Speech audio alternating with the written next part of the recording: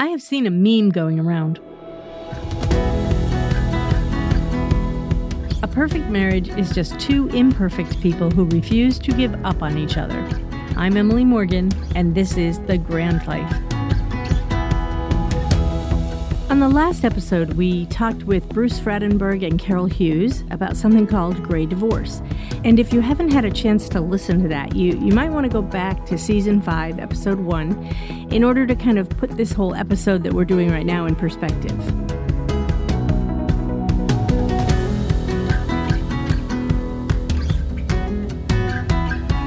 This is the part of our new format, where every other episode will have a conversation about the previous one. So the even-numbered ones will have Emily and me, and we'll kind of be going back through what we heard, what we've thought about, what we learned. And hopefully this will give you added motivation to chime in. Yeah. It's, it's kind of like the kinds of conversations we have at the dinner table about the podcast as we've listened to it and put it together. So we started this episode with a quote that I've seen going around on social media. And like a lot of memes, the idea of a perfect marriage being two imperfect people who refuse to give up on each other really only covers one of many ideas about marriage. At least that's what I'm starting to conclude. On the opposite end of the spectrum, there's a playwright, August Strindberg, who once said, "Could there be anything more terrifying than a husband and wife who hate each other?" In between those two different things, there's the husband and wife where one refuses to give up and the other one wants to stick with it. I mean, it's not cut and dry. It's not just, the two imperfect people sticking together and then the ones that just give up. So in the last episode, Bruce and Carol talked about reasons for the divorce rate getting higher as things have changed in our society. And I think we should talk just a little bit about that. So one of the first things they mentioned was that we are all living longer lives. So, Mike, what do you think the average length of a marriage is? What would you guess if you had to guess? Average, 15 years. Yeah, I think I would have thought that too. But it is actually 8.2 years. That's all? That's it. Wow. Yeah, that's crazy. So half of them are lasting less than 8 years. My goodness. Yeah, that's crazy. The second thing that they talked about was women and financial freedom that has changed over the decades. So between 1970 and 2010, and that's really the study that I was looking at because it doesn't go past 2010, the percentage of married women in the labor market rose from 40% to 61%. And I'm guessing it's much higher than that now, although with COVID, it's backed down a bit. This phenomenon called the pink pandemic has hit women in employment disproportionately. Yeah. So it will be interesting how that affects the divorce rate because, again, when women are out of the workforce, they are more dependent and kind of strapped or trapped or whatever you want to call it in marriages that they might otherwise escape. So this is going to be an interesting 3 years when we talk about divorce, although I think Bruce and Carol both said that they believe that is still happening more because no matter what the financial situation is, women and men just don't want to be married anymore. It's too hard.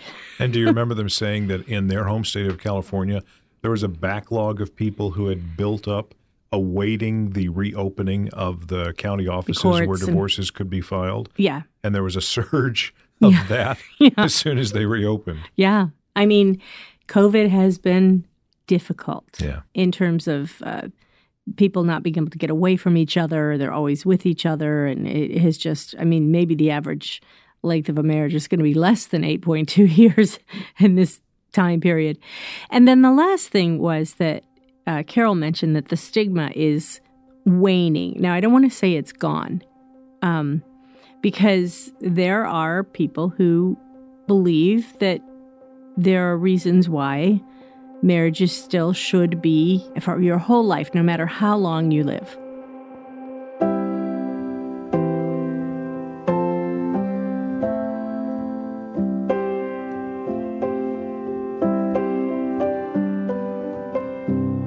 It's interesting because our own grandchildren have combinations of grandparents who are longtime married, divorced, widowed, and a grandparent with a partner. So all of those things have affected our own 10 grandchildren. I mean, that's just us. So you know that in some ways that stigma has kind of lessened because these children, these grandchildren, are growing up with it. They're accepting it as a new, for them, it's normal. The reality. For us, it's a new reality. Right. Because for many of us growing up, we just had two sets of grandparents who were married for life. And I didn't see this coming. If you had asked me 15 years ago if we now would have this much variety among the grandparents in our children's extended families, I would have said, no way. Yeah, I know. It just kind of is crazy how things have changed. So I'm going to admit here that I've been watching a lot of shows about marriage in the last month. That would include Parenthood, kind of binge watching Parenthood again. This Is Us, and then this other show that I'm going to talk to you about. But it's interesting, even watching Parenthood and This Is Us. I don't know how many of you have watched Parenthood, but as I'm watching through it, I love it, but I hate it because there's so much conflict. I mean, there's all these different kinds of marriages that we're seeing, and there's just so much conflict. They're fighting all the time, and there's a lot of arguing, and after a while, I get really worked up. It is a television drama. I know. We have to give it that. Reality. This Is Us, I feel like, is more something palatable for me. I can understand it a little better. I really like it. But both of them are really interesting to me. Now, there's a new miniseries on the scene that is on HBO right now, and I'm not necessarily touting it as the best thing I've ever seen. But I have to say it was quite disturbing, but very interesting. I was taking copious notes because I was just really interested in how they were viewing marriage. There are two versions of it on HBO right now, and it's called Scenes from a Marriage. And there's one that was made 48 years ago in 1973. So that was a movie. And then there's a new version, and it stars Jessica Chastain and Oscar Isaac. So this is a new kind of reinterpretation, and it addresses some of those things that were in the old version. And both of them are exploring the disintegration of a marriage between a couple. But in the HBO version, you've got this limited series that re-examines the dilemmas probed by the original, and it flips the script on traditional gender roles, which is so interesting. So all of a sudden, Jessica Chastain is kind of taking the male role by being the breadwinner and the power person, and then this Oscar Isaac is taking the role of the female more. He's the child caregiver and all that. Is it oversimplifying it to say that in the original movie, the husband was the bad guy, and in the miniseries, it's the wife? No, I don't really think so. So okay. if you watch it, and remember that I'm not necessarily saying, I mean, it's pretty raw. And so there are some things in it that I wouldn't necessarily not recommend. Not family-friendly. Yeah. But it is fascinating to me because of the switch in the gender roles, which is so funny because like in the first one that was done 48 years ago, I definitely thought, oh, well, yeah, I get it. That's how it works. You know, he has an affair, blah, blah, blah. And she's devastated.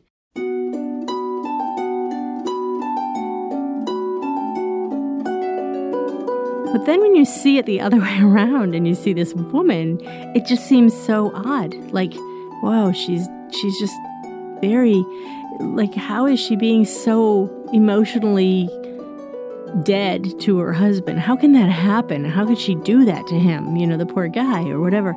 And so I find myself way more,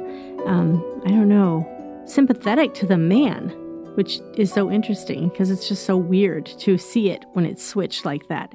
Anyway, in the newer version, Marianne asks, can two people spend a lifetime together? And her husband replies, it's a ridiculous convention passed down from God knows where.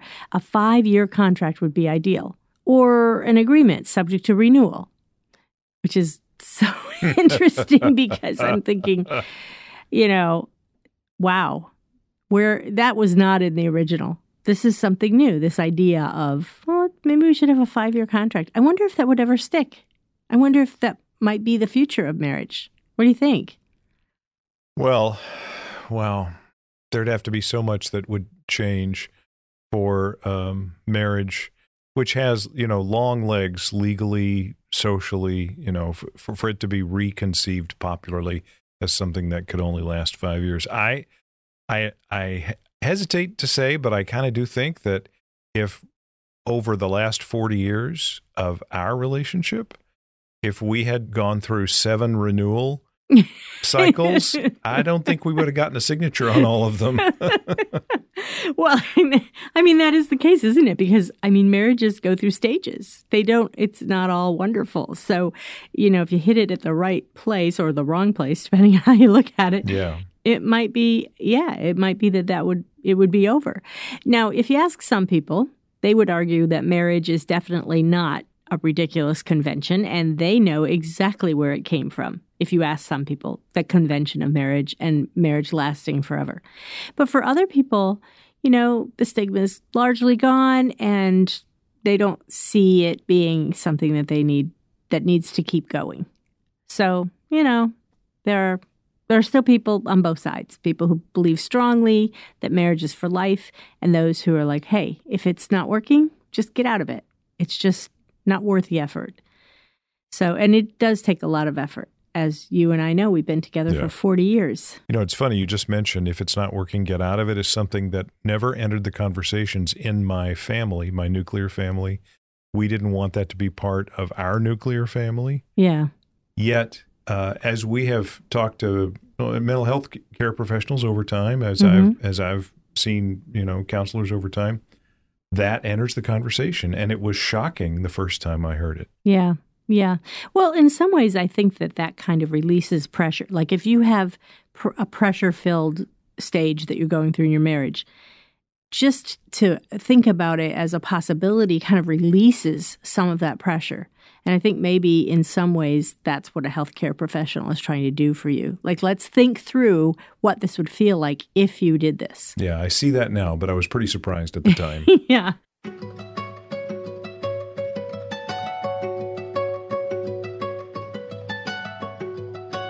I kind of want to talk about marriage in terms of 3 acts. Beginning, the middle, the end. There's a structure to a 3-act play. Like if you took a playwriting course, you would have Act 1, which is the setup, and you would have Act 2, which is the confrontation, and Act 3, which is the resolution.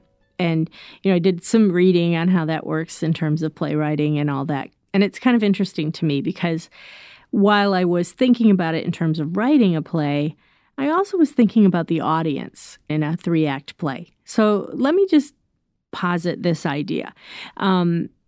Bruce talked about the middle time of marriage where there's a lot of housekeeping, and Carol talked about empty nesting, which I want to talk about in a different way, Act 3, as opposed to empty nesting.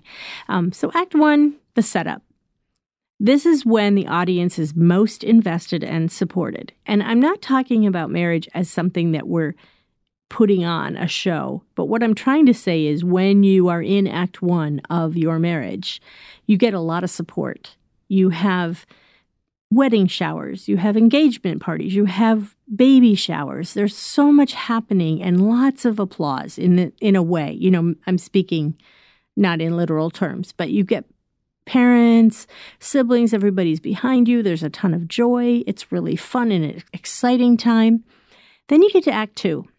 Which is the confrontation part of the structure of a play. And here's where all the details start getting in the way. There's, the feeling of we don't get enough or give enough. Lives are full of little evasions and restrictions. And, let's face it, when you're in that confrontation stage, for the people who are supporting you, it starts to get a little dicey. People aren't as involved. Would you say that? I remember feeling several times people that we would consult would have an attitude of, well, that's kind of your problem to work out now. Yeah. Or, well, that's just the way it is. Yeah. And I feel like we've done that with our own children. There have been times when they've come to us and we've been, well, we can't really get in between. You know, it's a really tough spot as a grandparent or as a parent. You don't want to get in between what's happening in all of that, all the little details, all the housekeeping. Well, that would amount to unsolicited advice, which we found out the hard way. You have to be awfully careful about. Yeah, you don't want to be giving unsolicited advice. But even when they've come for advice, we've often had to say, you know, you'll have to go back to your spouse or talk to a counselor. Don't talk to us about it because we can't be in the middle. We can't triangulate. That's not good form. Good word. So there you are. Here we are, Act 2, confrontation. Things are getting a little bit messy. Audience is disengaging just a little bit. Disengaging. And then we get to Act 3, which is the resolution. And that's where, I mean, let's face it, the audience often falls asleep or walks out. And I'm saying that in a way of like, I don't know, you know, you get older, your friends die, they move away. All of a sudden it's feeling a little bit more lonely, more like it's just the two of you. And, you know, the resolution has to happen one way or the other. But in this weird confluence of the television you've been watching, the guests you interviewed, and the conversation we've been having 18 months into the pandemic, suddenly options are on the table that were verboten or uncomfortable. Yeah. And it's not like we're taking any of those options. We're not using the podcast to announce some big structural change to our marriage. But the conversations didn't happen before. No. So, yes, COVID has definitely changed that. And what we're saying is to you, the listeners, we hear you. We see you. This is not an easy time. So there's just the two of you. And there's lots of words in the series, Scenes from a Marriage, about that time, whether you want to call it Act 3 or you want to call it empty nesting or what do you want to call it? They're not even empty nesters at this point. But the words that are used are things like dematerialize, you are invisible, you cancel each other out. Those things are what's happening in the Scenes from a Marriage. The last act, you know, it requires some rearranging, some figuring out who you are after so many years of being lost to duty, to the things you have to do, which are no longer there anymore. I mean, you're not driving your kids around to play practice or to soccer or to tennis or any of those things. So all of a sudden, you recognize that maybe you don't know who you are anymore. And you don't know what you like anymore. And I think that does start in the second act. I really do. But by the third act, it's pretty intense.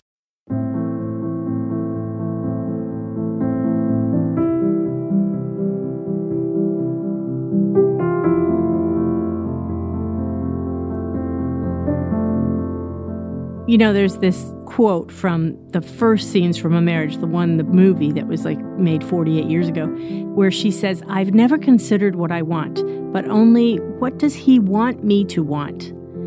And so she realizes that she thought she was being unselfish by kind of retreating into nothingness. Like, we often call it being a doormat, but I don't even know if that's it. I think that she just dematerialized. Like she kind of disappears. She becomes invisible.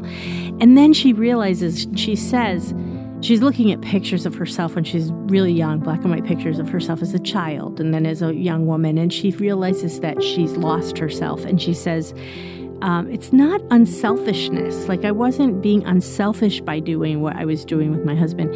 It was cowardice. Like, even worse, it stems from being ignorant of who I am. So she takes on some of the blame and she says, I need to figure out who I am. You know, we've been there. We're still going through that. Who are we outside of the people that we take care of? Who are we outside of ourselves and our children and our grandchildren? And so, you know, you can continue that in with your grandchildren where you're just like pouring yourself into the grandchildren. But eventually the grandchildren become teenagers and they go to college and they are not there. And so, you know, eventually that has to happen, that you have to kind of come to know yourself.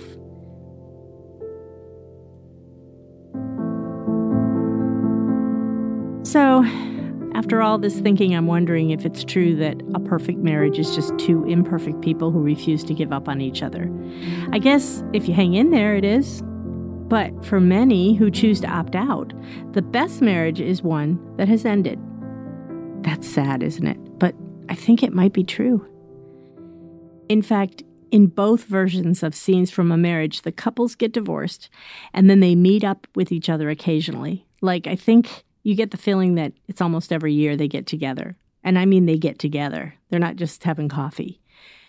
They are better people now, and they both conclude, and this is the conclusion that is in the movie, the first movie, the older movie, we love each other in our earthly, imperfect way. You know, no matter what, I think it's a good idea not to judge a marriage from the outside looking in. Instead, maybe just support it. Everybody that you know is married, support them as much as you can, no matter what, because those relationships are fragile and important. So let's give a round of applause to those in Act 1, 2, or 3, and maybe those who have bowed out. They need the support we can offer as well.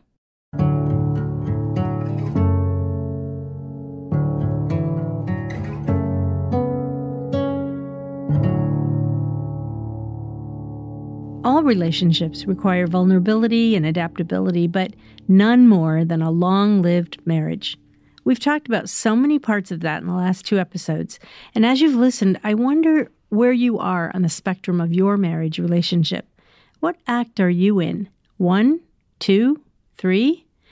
Wherever you find yourself, let's commit to being as flexible and resilient as we can. That all requires a good deal of patience and practice. So let's go to the mat as I share what I've learned about how to flex my relationship muscles with my husband. And maybe you can think about what you might need to do to flex yours.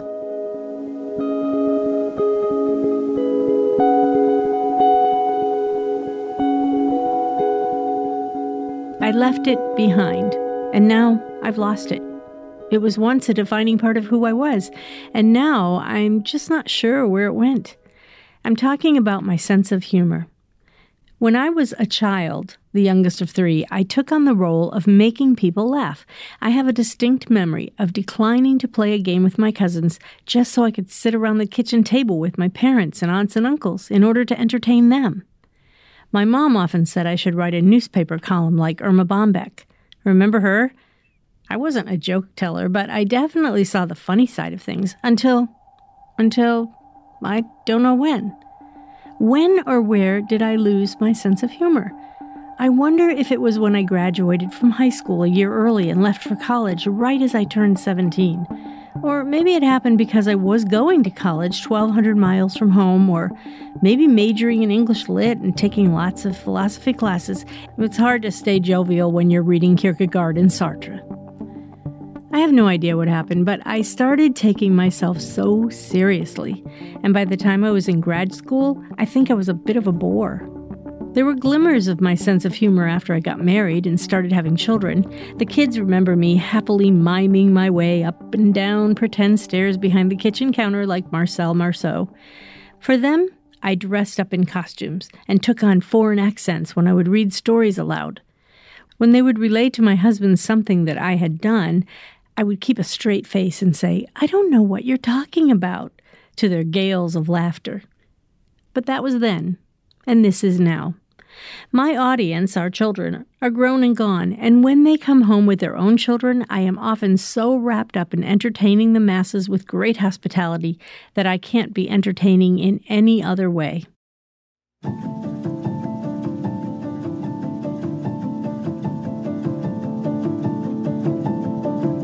I have decided lately that our marriage has also suffered because I can't find the humor in things. I think we both find that difficult. So many discussions end in frustration.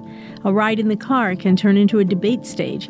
I could blame the previous election or COVID or a number of things, but honestly, I have not been practicing the art of looking on the sunny side of life for a long time now. And I do think it takes practice. I was just at the Container Store the other day when I saw a poster that said, "Sparking Joy with Marie Kondo." Now, if you don't know her philosophy, it involves decluttering your life by ridding yourself of anything that doesn't give you joy.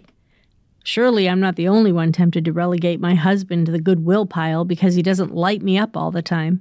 I mean, 40 years is a long time to be married.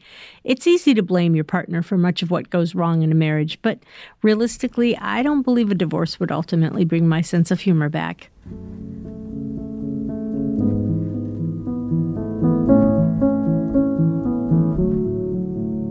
think I have to stop believing that my sense of humor will be returned to me by somebody else, or by the absence of someone else.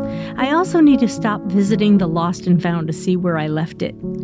Instead, I think I need to create a new kind of joy, one that finds humor in the day-to-day, where I learn to forgive and forget more easily, to brush off the hurts and not take things too personally. Instead, I need to hold on tightly to the joy that comes from knowing that life is short and getting shorter. Maybe I just need to take a chill pill, take a walk, meditate, enjoy a delicious meal, go on a trip. Goodbye, existential, and hello, experiential. After all, life is grand, right? Isn't there a podcast about that? Oh yeah, maybe I need to listen to that.